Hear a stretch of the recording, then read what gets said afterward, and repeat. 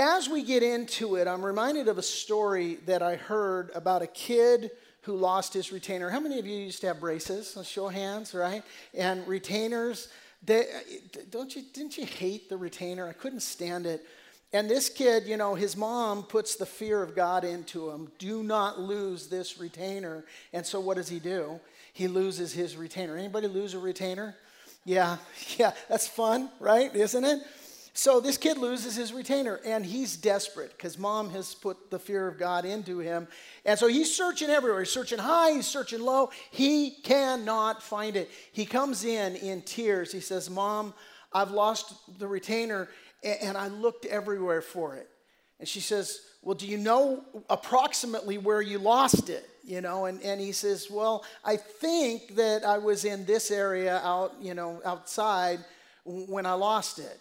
And she says, you think? And he's like, Mom, yeah, I think so.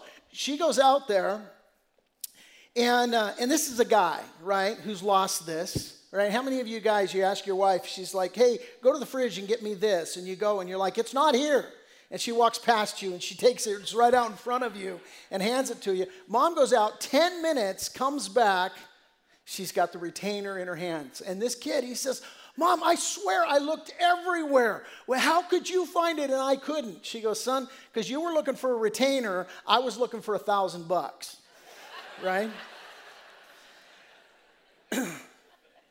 You're looking for a piece of plastic. I'm looking for $1,000. And here in our text today, we're going to see the great multitudes, and they're coming to Jesus. And metaphorically speaking, these guys are looking for plastic.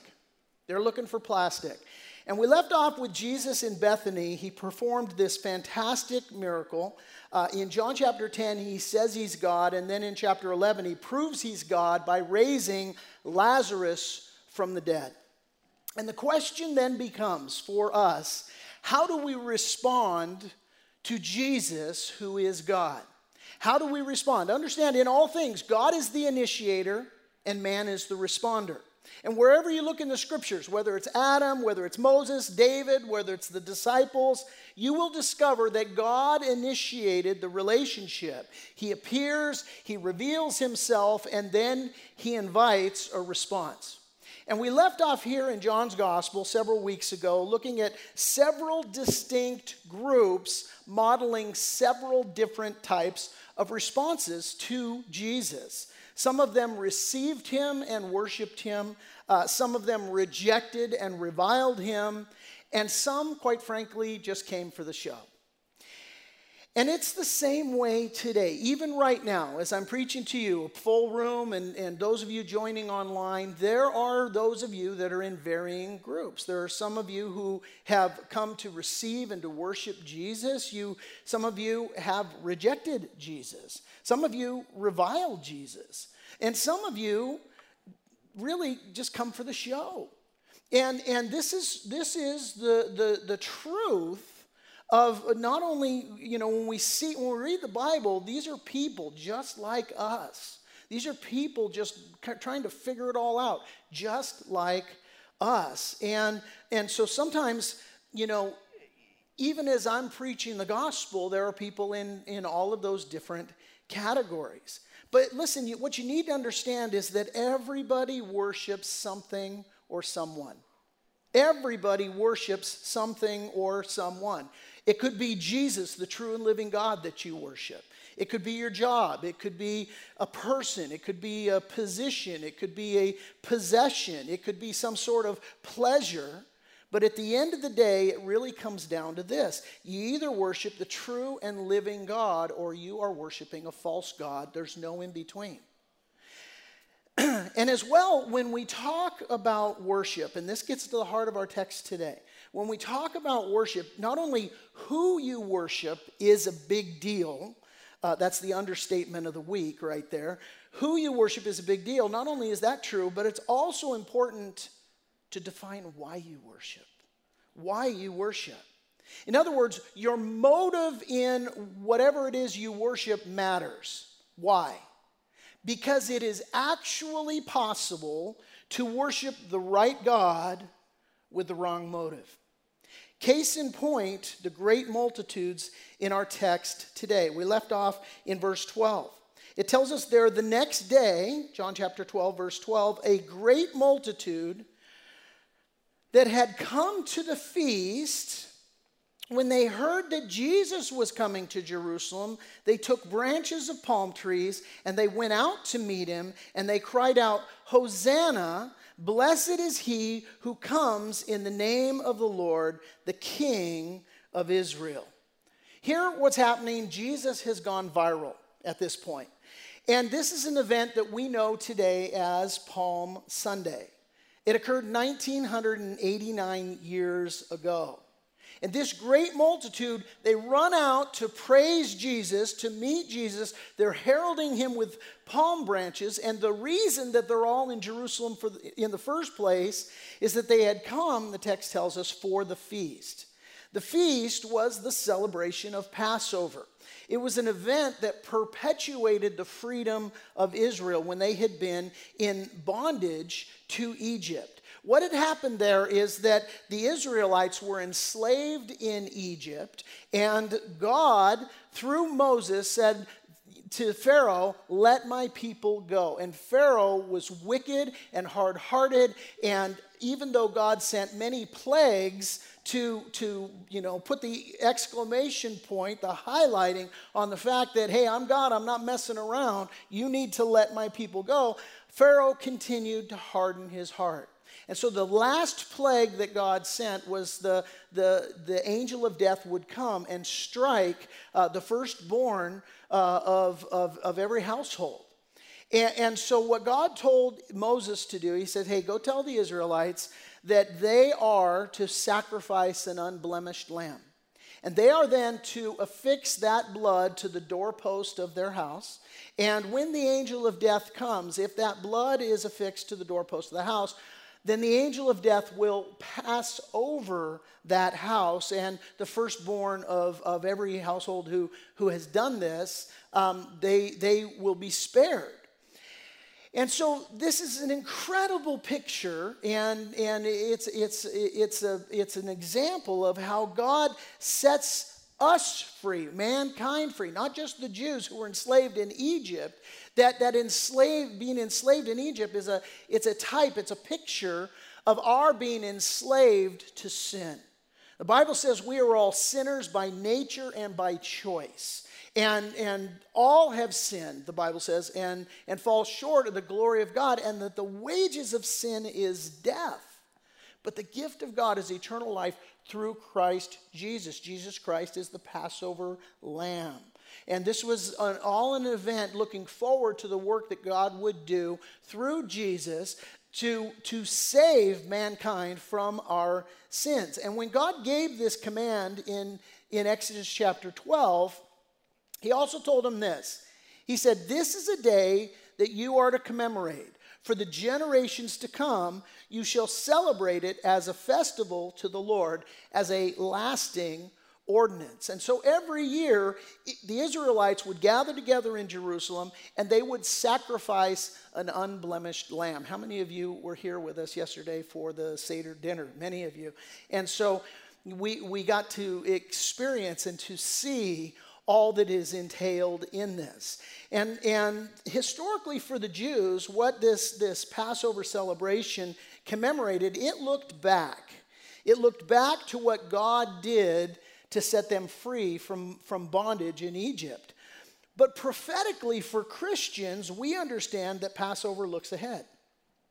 Passover looks ahead to the work that Jesus was about to do. At this point in our text, he's days away from going to the cross to take the sins of the world upon himself. The Bible says, "He who knew no sin became sin for us, that we might become the righteousness of God in him." And so prophetically for Christians, Passover looks ahead to this work that Jesus was going to do to set us free from Satan and sin and death. Pharaoh is this metaphoric picture of Satan holding us captive. And so this is what Jesus came to do. And I want you to stop and think about this just in our text here, because they have been doing this now for hundreds of years. all this event, and throughout it, perpetually, they're looking back, but this is a type and a sign to the Lamb of God who would come to take away the sins of the world. And here in our text, the Lamb of God is coming. He's coming into the town. See, at this point in time, what was happening is that everybody's coming into Jerusalem, and they are all bringing with them the lambs that they had selected. And this is so incredibly important because the multitudes, they have no idea. They are clueless. They can't call a friend. They can't poll the audience. They can't buy a vowel. They don't know what's going on here. Why? Because their focus of these Israelites, it's not on a Savior who can set them free from sin. It's on a Savior who can free them from government oppression. See, understand what's going on here is that their focus is not on a heavenly kingdom. Their focus is on their earthly kingdom and their circumstance. And because their focus is off, they misinterpret the prophetic implications entirely. The words that they shout in verse 13 were actually prophesied in the psalm that we read to start our service today, Psalm 118. It tells us there in Psalm 118, verse 24, "This is the day the Lord has made, and I will rejoice and be glad in it." And maybe you've said that, you wake up one morning and you say, "This is the day the Lord has made. I'm going to rejoice and be glad in it." And that's great, and that's all well and good.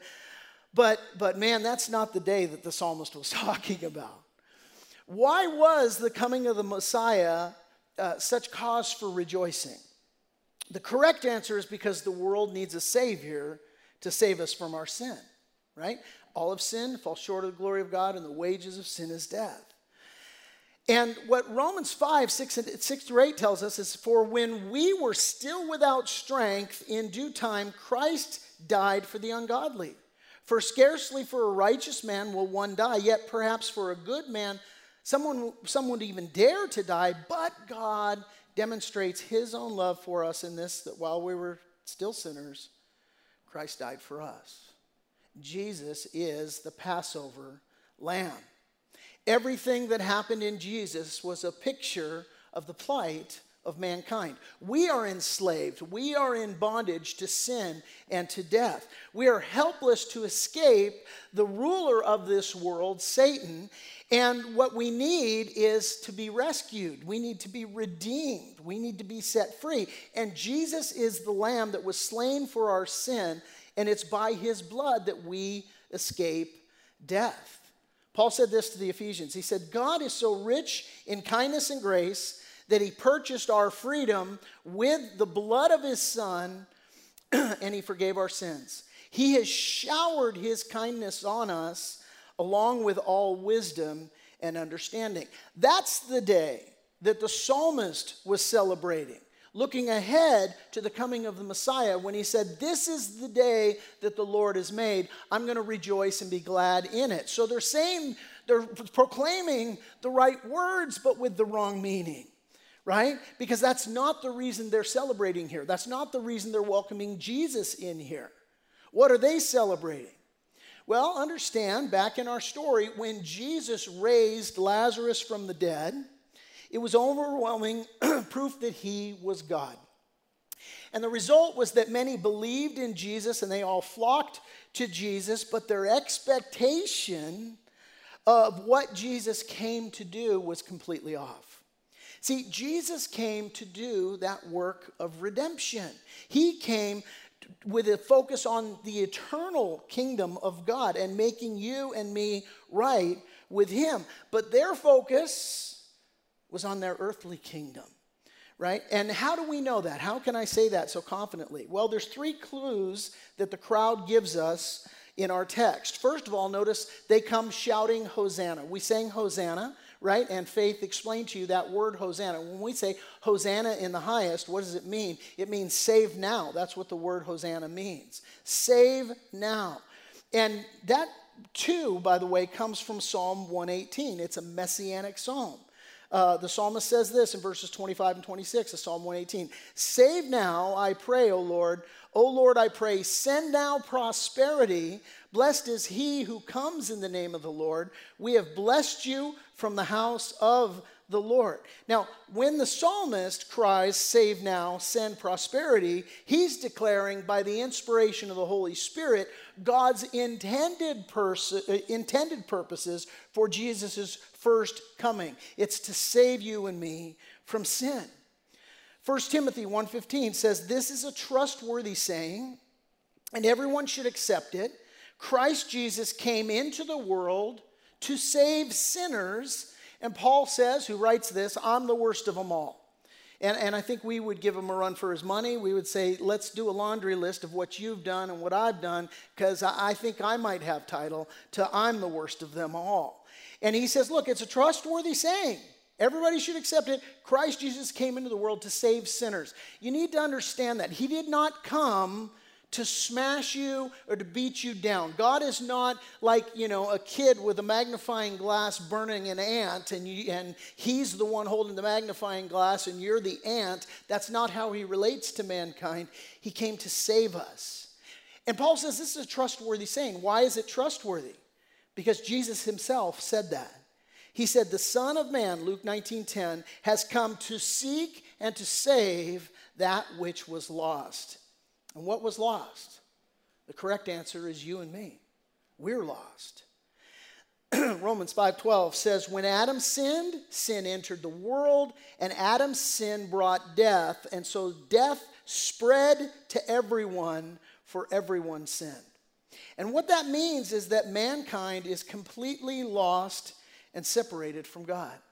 Isaiah the prophet, he said, listen, the Lord's arm is not too weak to save you, nor is his ear too deaf to hear you call. It's your sins that have cut you off from God. Because of your sins, he's turned away and he will not listen anymore. Isaiah goes on in verse 12. He says, for our sins are piled up before God and they testify against us. Yes, we know what sinners we are, and certainly we do. And by the way, Satan has been called the accuser of the brethren, and what he does is he heaps on. He tempts, on this side of the fence, he tempts you to sin, and then on that side of the fence, he piles on, and he's like, oh, you can't go to God now. Look at all this stuff. You're a loser. You're a blow-it. Look at all of this stuff. And so Isaiah says, yeah, we know what sinners we are. We know that we've rebelled and have denied the Lord. We've turned our backs on our God. We know how unfair and oppressive that we have been, carefully planning our deceitful lies. Listen to this, and you tell me if the Bible doesn't speak to today. Our courts oppose the righteous, and justice is nowhere to be found. Truth stumbles in the streets, and I would add on the internet and social media, and honesty has been outlawed. Yes, truth is gone, and anyone who renounces evil is attacked. The Lord looked and was displeased to find there was no justice. He was amazed to see that no one intervened to help the oppressed. And so he himself stepped in to save them with his strong arm, and his justice sustained him. This is why Jesus came. He came to save the lost. He came to save you and me. But listen, if you ask this crowd, this great multitude that are welcoming him and praising him, oh, great, Hosanna, blessed is he who's come in the name of the Lord, Hosanna in the highest, right? If you ask them what was lost, they wouldn't say that they were lost. That's not even on their radar. They're not going to say we're lost. No, they tell you the problem was that their national freedom was lost. That's the problem that they would tell you. We've lost our national freedom. See, in their mind, the problem isn't their need to be free from sin. The problem, they would tell you, is their need to be free from Rome. You see, at this time, the Jews were under occupation and rule of Rome.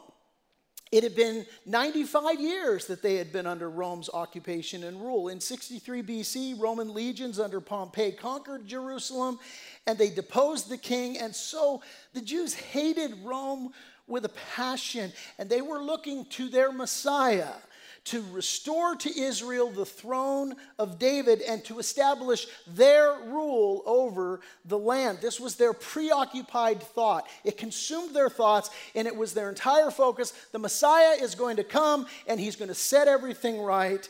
And what's going to happen is we're going to rule over the land.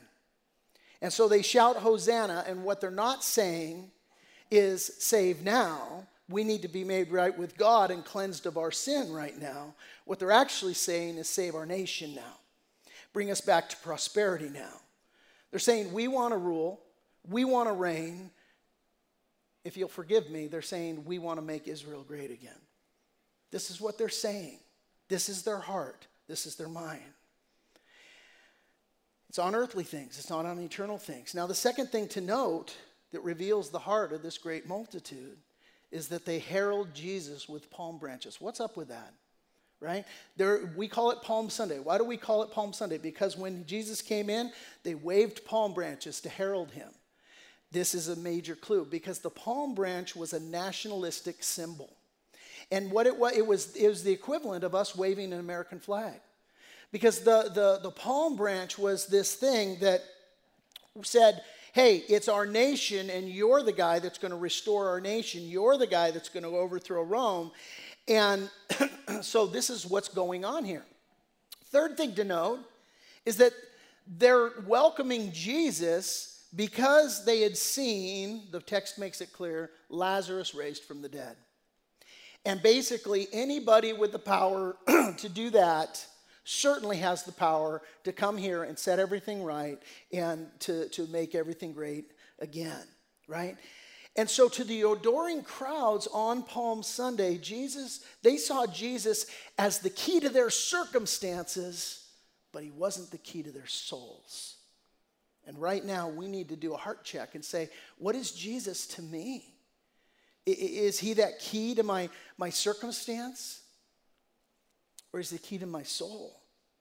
See, the implication for us, we have to understand who Jesus really is, what his message really is, how great our need truly is. Listen, our need is so great that the Father sent his Son to be massacred, to be killed, tortured and killed. See, we see Jesus as a means to an end. You know, hey, I could use a handy guy like you to have around to be part of my empire, right? Come on, be with me, man. I could use some patience. You know, I could use some strength. Certainly could use some prosperity and all these other things. And so Jesus becomes that genie in a bottle to some. He didn't come to die to build your empire. He came to save you from sin, to save you from death, to save you from the bondage of Satan and sin and death. Well, verse 14, it says, then Jesus, when he had found a young donkey, he sat on it, as it is written, fear not, daughter of Zion. Behold, your king is coming, sitting on a donkey's colt. His disciples did not understand these things at first. But when Jesus was glorified, then they remembered that these things were written about him and that they had done these things to him. John here, what he says with the benefit of hindsight, he says basically what Jesus did and why Jesus did it. He found a young donkey. Luke's gospel tells us that Jesus selected this donkey as a deliberate act. You might not get it in our text here. It kind of seems like he's walking in and he's like, hey, you know, I need an Uber. Oh, there's a donkey. You know, here we go kind of thing, right? It was a very deliberate act that actually Jesus, a couple of days before this, had directed two of his disciples to go get this donkey, right? As he was coming into Bethany. Luke's gospel makes that abundantly clear. Why? Here's why. Because the donkey was an animal for a man of peace. right? A priest or a nobleman or somebody who was on a peaceful journey, they would ride in on a donkey. In contrast, a conqueror, somebody who was coming in to kick butt and take names and to kick Rome out and all of this stuff, they would have ridden into the city on a war horse. Jesus specifically chose to ride in on a donkey. And what he's doing is he is telegraphing, he's conveying his intentions here. As Jesus comes in, hey, I didn't come to make war. I came to bring peace. And listen, let me tell you, Jesus wants to bring peace to your life today. He wants to bring you peace. Peace to your soul. Peace to your family. Peace between you and God. That's why Jesus came. David Guzik, in his commentary, he said, Jesus entered Jerusalem on a donkey's colt, both as a deliberate fulfillment of prophecy given in Zechariah 9:9, which is what they shout here, right? He's fulfilling prophecy strategically. And he says, as a demonstration of the character of his kingdom. It was a spiritual kingdom, not a military kingdom. He came in peace, not war. Let me ask you a question. Do you have peace with God today? Do you have peace with God? Because you can. John chapter 14, we'll get there eventually. And Jesus, speaking to his disciples as he's getting ready to leave them, he says, I'm leaving you with a gift. Peace of mind and heart. And the peace that I give is a gift that the world cannot give. So don't be troubled or afraid. Listen to me, guys. You're not going to find peace in your wallets. You're not going to find peace in job security. You're not going to find peace in a bottle. You're not going to find peace in a pill. You're not going to find peace in your possessions. Ultimately, you're not even going to find peace in your family. Some of you go, I've already discovered that lesson right now, PT, right? These things don't bring peace. Peace comes from Jesus, the author and maker of peace. And by the way, this is why we sing. One of the songs I love to sing, but just listen to the words of it. I'll put them on the screen for you. Jesus, worthy is the Lamb that was slain for us. Son of God and man, you are high and lifted up, and all the world will praise your great name. The lost are saved. Find their way at the sound of your great name. All condemned feel no shame at the sound of your great name. Every fear has no place at the sound of your great name. The enemy has to flee at the sound of your great name. All the weak find their strength at the sound of your great name. Hungry souls receive grace at the sound of your great name. The fatherless find their rest at the sound of your great name. The sick are healed, the dead are raised at the sound of your great name. Jesus, worthy is the Lamb that was slain for us. And listen, Jesus accomplished all of this, not as a conquering king, but as a suffering servant. As a suffering servant. He will be a conquering king in his second coming. But he came in his first coming as a suffering servant, as the Lamb of God riding on a donkey's colt. And John says when Jesus did this, they didn't understand it until after his death and burial and resurrection. The idea is that the disciples completely missed the prophetic implications of this very first Palm Sunday. Completely missed. This is the fulfillment of the prophecy of the Word of God. Jesus wasn't coming to make things right in the nation of Israel. He was coming to make things right between God and man and to usher in a new kingdom. And not only do they miss it, the multitudes completely miss it as well. Verse 17 says, therefore the people who were with him when he called Lazarus out of his tomb and raised him from the dead, they bore witness. For this reason the people also met him, because they heard that he had done this sign. See, this idea is the people are, hey, this guy has got power over death, like he's the one that we need to hitch our wagons to. Well, verse 19 tells us that the Pharisees therefore said among themselves, you see that you are accomplishing nothing. Look, the world has gone after him. Understand, the Pharisees' worst fear was that they would lose their power and their position and their paycheck. This was their worst fear. And now all the multitudes are swarming to Jesus, right? These guys are at DEFCON 10.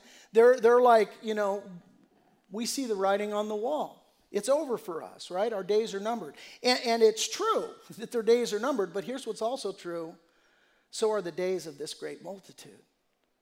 The days of the great multitude are also numbered. You see, it's true that the multitude is praising Jesus here and welcoming him here and shouting out all these messianic prophecies that are being fulfilled right in this moment. They're being fulfilled. But in just a few days from now, Jesus is going to be arrested and he's going to be put on trial.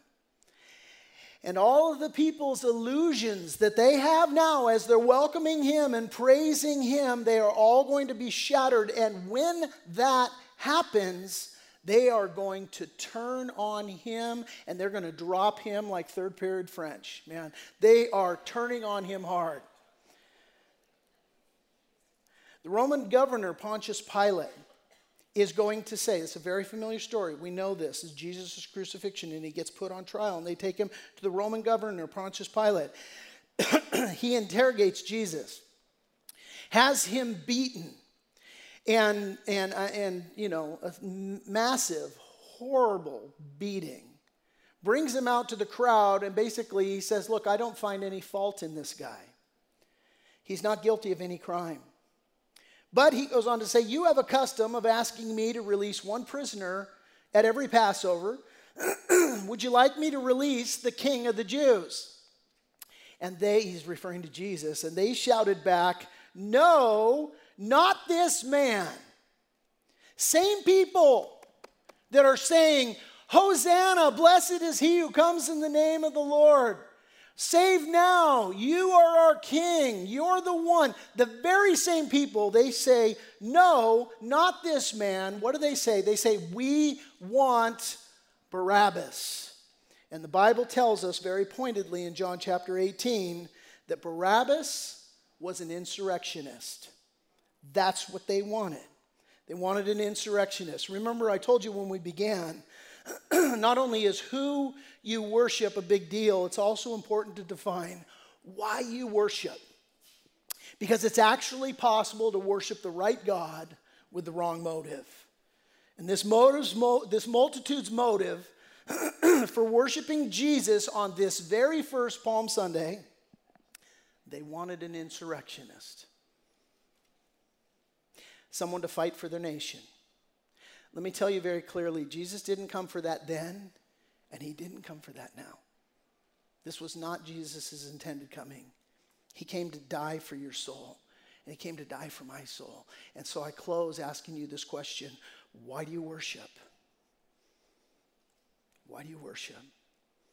What's your motive on this Palm Sunday? I want to close with 3 questions, as I always do. I pray you'd write them down, take a walk with them this week. We'll put the questions up after the service. Question number 1, what are my motives for worshiping Jesus? Question number 2, what are some ways that people today confuse nationalism with spiritualism, and what's the difference? And question number 3, what are some unhealthy ways that people respond when their expectations don't line up with God's plans?